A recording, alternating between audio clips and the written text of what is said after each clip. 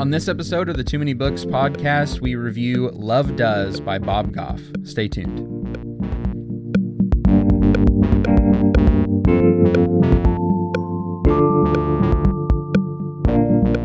Welcome back to Too Many Books, the show where we review books for Christian living and ministry and tell you which ones to move to the top of your list or ignore altogether. I'm one of your hosts, Jack Dodgen, joined by fellow preacher Jack Wilkie. Jack, how are you doing? Doing great. You have a good Thanksgiving? I did. It was really good. Lots of food. Lots of pie specifically. My wife made one that was a new venture for her. I think you recommended it. Oh, yes. The peanut butter one? pie. Yes. Yeah, Josh and I pretty well ate all of it, so yep. It was great. At least you had a sidekick to justify it, because I ate the whole thing by myself last time we made it. So yeah, just use smaller pie pans. That's the trick. Makes you feel less bad. There you go. All right, well, today we're reviewing the book Love Does by Bob Goff, a book that I know you and I both received it with a lot of fanfare. A lot of people loved it, thought it was great. And we'll see what you think of it here on this episode. But before we get into all of that, what's this book about? As a college student, Bob spent 16 days in the Pacific Ocean with 5 guys and a crate of canned meat. As a father, he took his kids on a world tour to eat ice cream with heads of state. He made friends in Uganda, and they liked him so much he became the Ugandan consul. He pursued his wife for 3 years before she agreed to date him. His grades weren't good enough to get into law school, so he sat on a bench outside the dean's office for 7 days until they finally let him enroll. Bob Goff has become something of a legend, and his friends consider him the world's best-kept secret. Those same friends have long insisted he write a book. What follows are paradigm shifts, musings, and stories from one of the world's most delightfully engaging and winsome people. What fuels his impact? Love. But it's not the kind of love that stops at thoughts and feelings. Bob's love takes action. Bob believes love does. Probably the most interesting jacket description we've ever had read for us. Mm-hmm. We'll see how the review goes.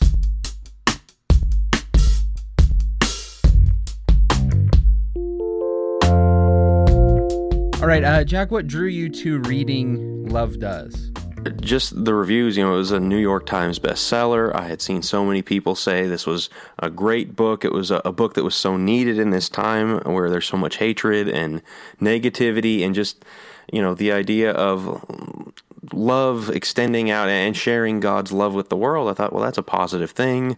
It was rated so highly. I kind of kept it on my Kindle watch list for a while, and when it came on a discounted day, I snatched it up and started reading it immediately. Oh, there it was. It was the money thing. That's what.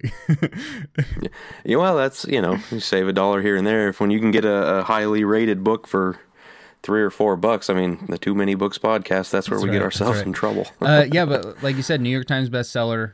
I heard about it. He came to speak, I think, at OC here not that long ago, and everybody was like, you got to go hear him. He's so great. He's got a lot of stuff to say. And so reading through his book, let's start with some things that you liked about this book.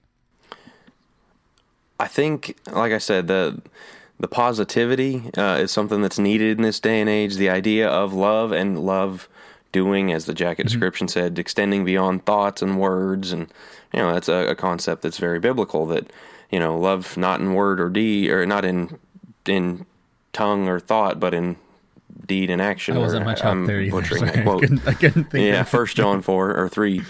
I can't even remember the chapter right now. Thing. Anyway, so it right. It's a biblical concept. And so there was that positivity, the idea of loving difficult people, the idea of giving each other grace in our lives. There were a lot of concepts that were true, that maybe need to be expressed in this day and age, and I thought they were of value. All right. Any other things you liked about the book? All those adventures that he talked about, or that the back cover talked about, they make for a page turner. The guy has lived a crazy life, and so it makes for an interesting read. I'll give him that. It doesn't sound like you liked a lot about this book.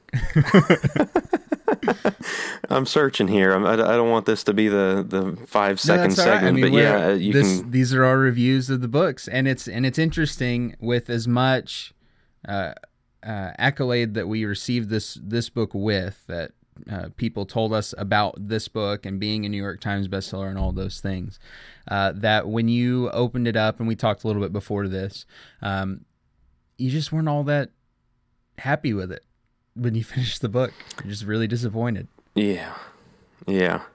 Tell us why. What'd you dislike? Yeah. Well, I got probably halfway or 2/3 of the way through the book, and I tweeted, I know a lot of people like this book. I know it sold a lot of copies, but unless something changes, I really don't like it, and nothing really changed. Bob Goff is very close friends with Donald Miller, another big selling author, Blue Like Jazz, books like that. And there's something I really don't like about both of them is their use of God. It's kind of like vaguely Christian music where there are references where you can go, oh yeah, that's about God, but they want it to be accessible to everybody, so they water down the God parts and don't shove it on everybody. Sure. And it really makes for a concept of God, of He's on your side. He's here rooting for you. He's here to carry you through, and whatever you want to do, God's going to be there for you. Well, I believe God supports us, God comforts us, God does all kinds of things for us in our lives, but it's not God joining us on our journey. We give our lives to Him and go on His journey, and He's there with us. And these books, in trying to make God accessible, I think it cheapens Him really, really badly.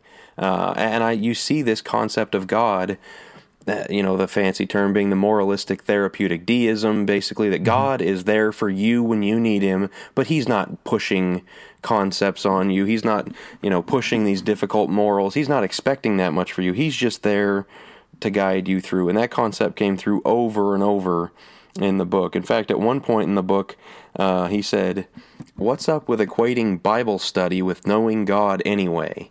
And so there was a very anti-intellectual, he says he doesn't go to Bible study at church because, there's no value in that, and he doesn't see there that he gets anything out of that. And so, that's the view of God that he brings into this, that I really had trouble with. Another one was, as you could kind of tell from the book cover, I can't even call it a humble brag. Sure. The whole book is him bragging about nice things he's done for other people.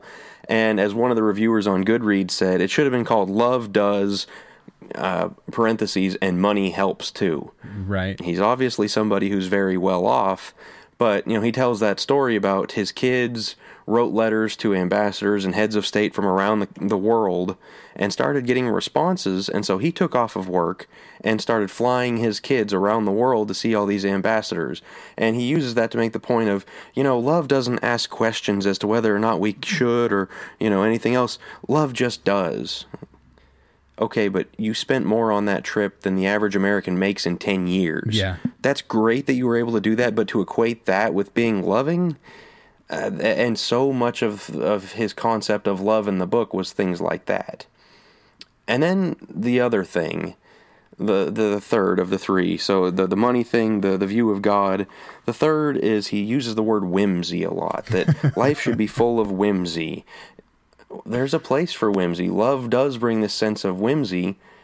On the other hand, that's one personality style, and God gave us all different personality styles for a reason. Yeah. Whimsy brings a lightness to life that we need, but we also need serious people. We also need, and the serious people need the whimsical people to balance them, but the whimsical people need the serious people to keep them grounded.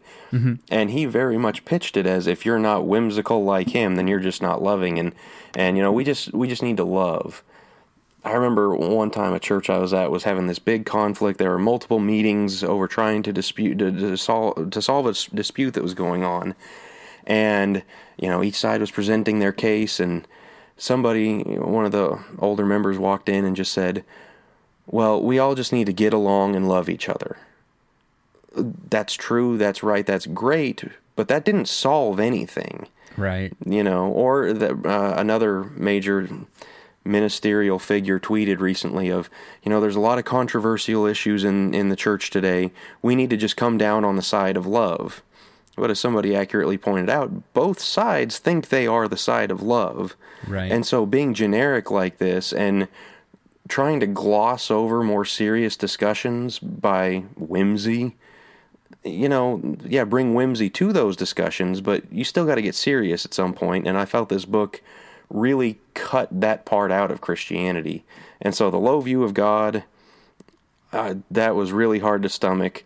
The bragging and the money and all that, just made the book not very accessible, not relatable, not something you could take and apply in your own life. And then third, forcing one personality style and glossing over life's more serious issues, almost in an ignorance is bliss sense, I don't think is very practical. I'm not a whimsical person in the least, and so I need that balance.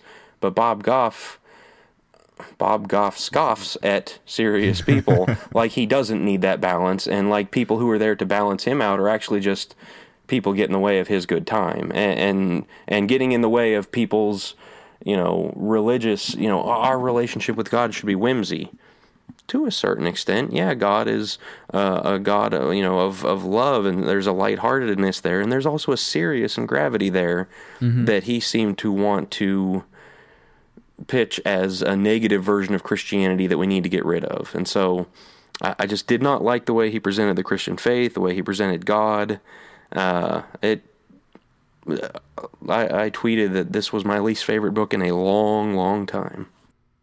And you've read a lot of books over the course of the last few years, at the very least, that I've seen you read. So yeah, well, it's funny. We've been talking about on this podcast. We really needed one that we could hammer because we've been giving everything a 6 or a 7 or an 8, and yeah, we look soft right now. Yeah, and so I thought I was going to love this one because of the reviews and the sales that it had, and no.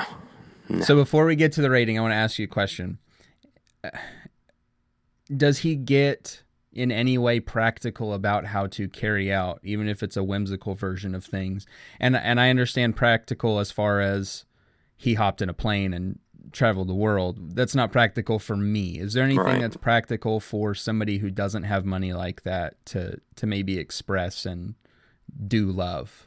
Yeah, and I mean, those concepts are there of being taking note of other people's difficulties or other people's needs, or what might what they just might appreciate. And that's a great concept, but it's such a basic concept that we didn't need 200 pages of Bob Goff telling us how great of a person he is and how much he does for everybody around him to get there. And so, the value, the good concepts that it had weren't difficult concepts, and they could have been expressed so much better. All right, well, what is the rating for this book then? I would give it a 1, if not for, yes, there were some of those true concepts in there that were useful. I'm going to say 2. 2 out of 10. Yeah. Easily the lowest. Oh, yeah, we haven't broken the 5 barrier, and so Bob swung for the fences there. So if you've got this book in your stack, get rid of the stack, maybe. Get a new stack of books. But definitely don't get this one. You might love it. I had... people talk to me who loved it and didn't understand why I didn't like it. Some people just really think it's the greatest book and it's needed in this day and age. Maybe it's just my personality clashing with his, but if it's on your stack, go ahead and read it. Like I said, it is a page turner. You might enjoy it. And if you read it and you really like it, tweet me, Facebook me, comment on the Strong Church post or whatever. Tell me why I'm wrong.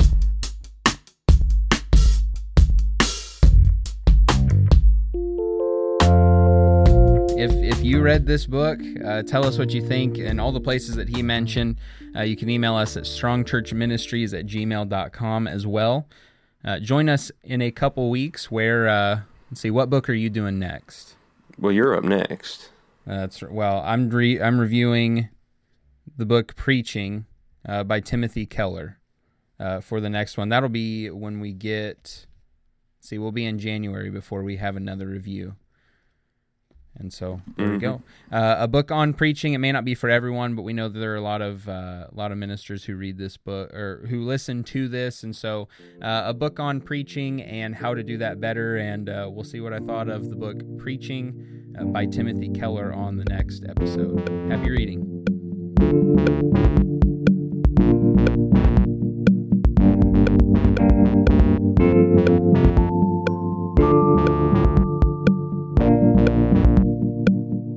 Tune Many Books is a strongchurch.org podcast and is available on Apple, Google, or anywhere else that you get your podcasts. Be sure to visit strongchurch.org for more resources like this one designed to help strengthen your Christian walk.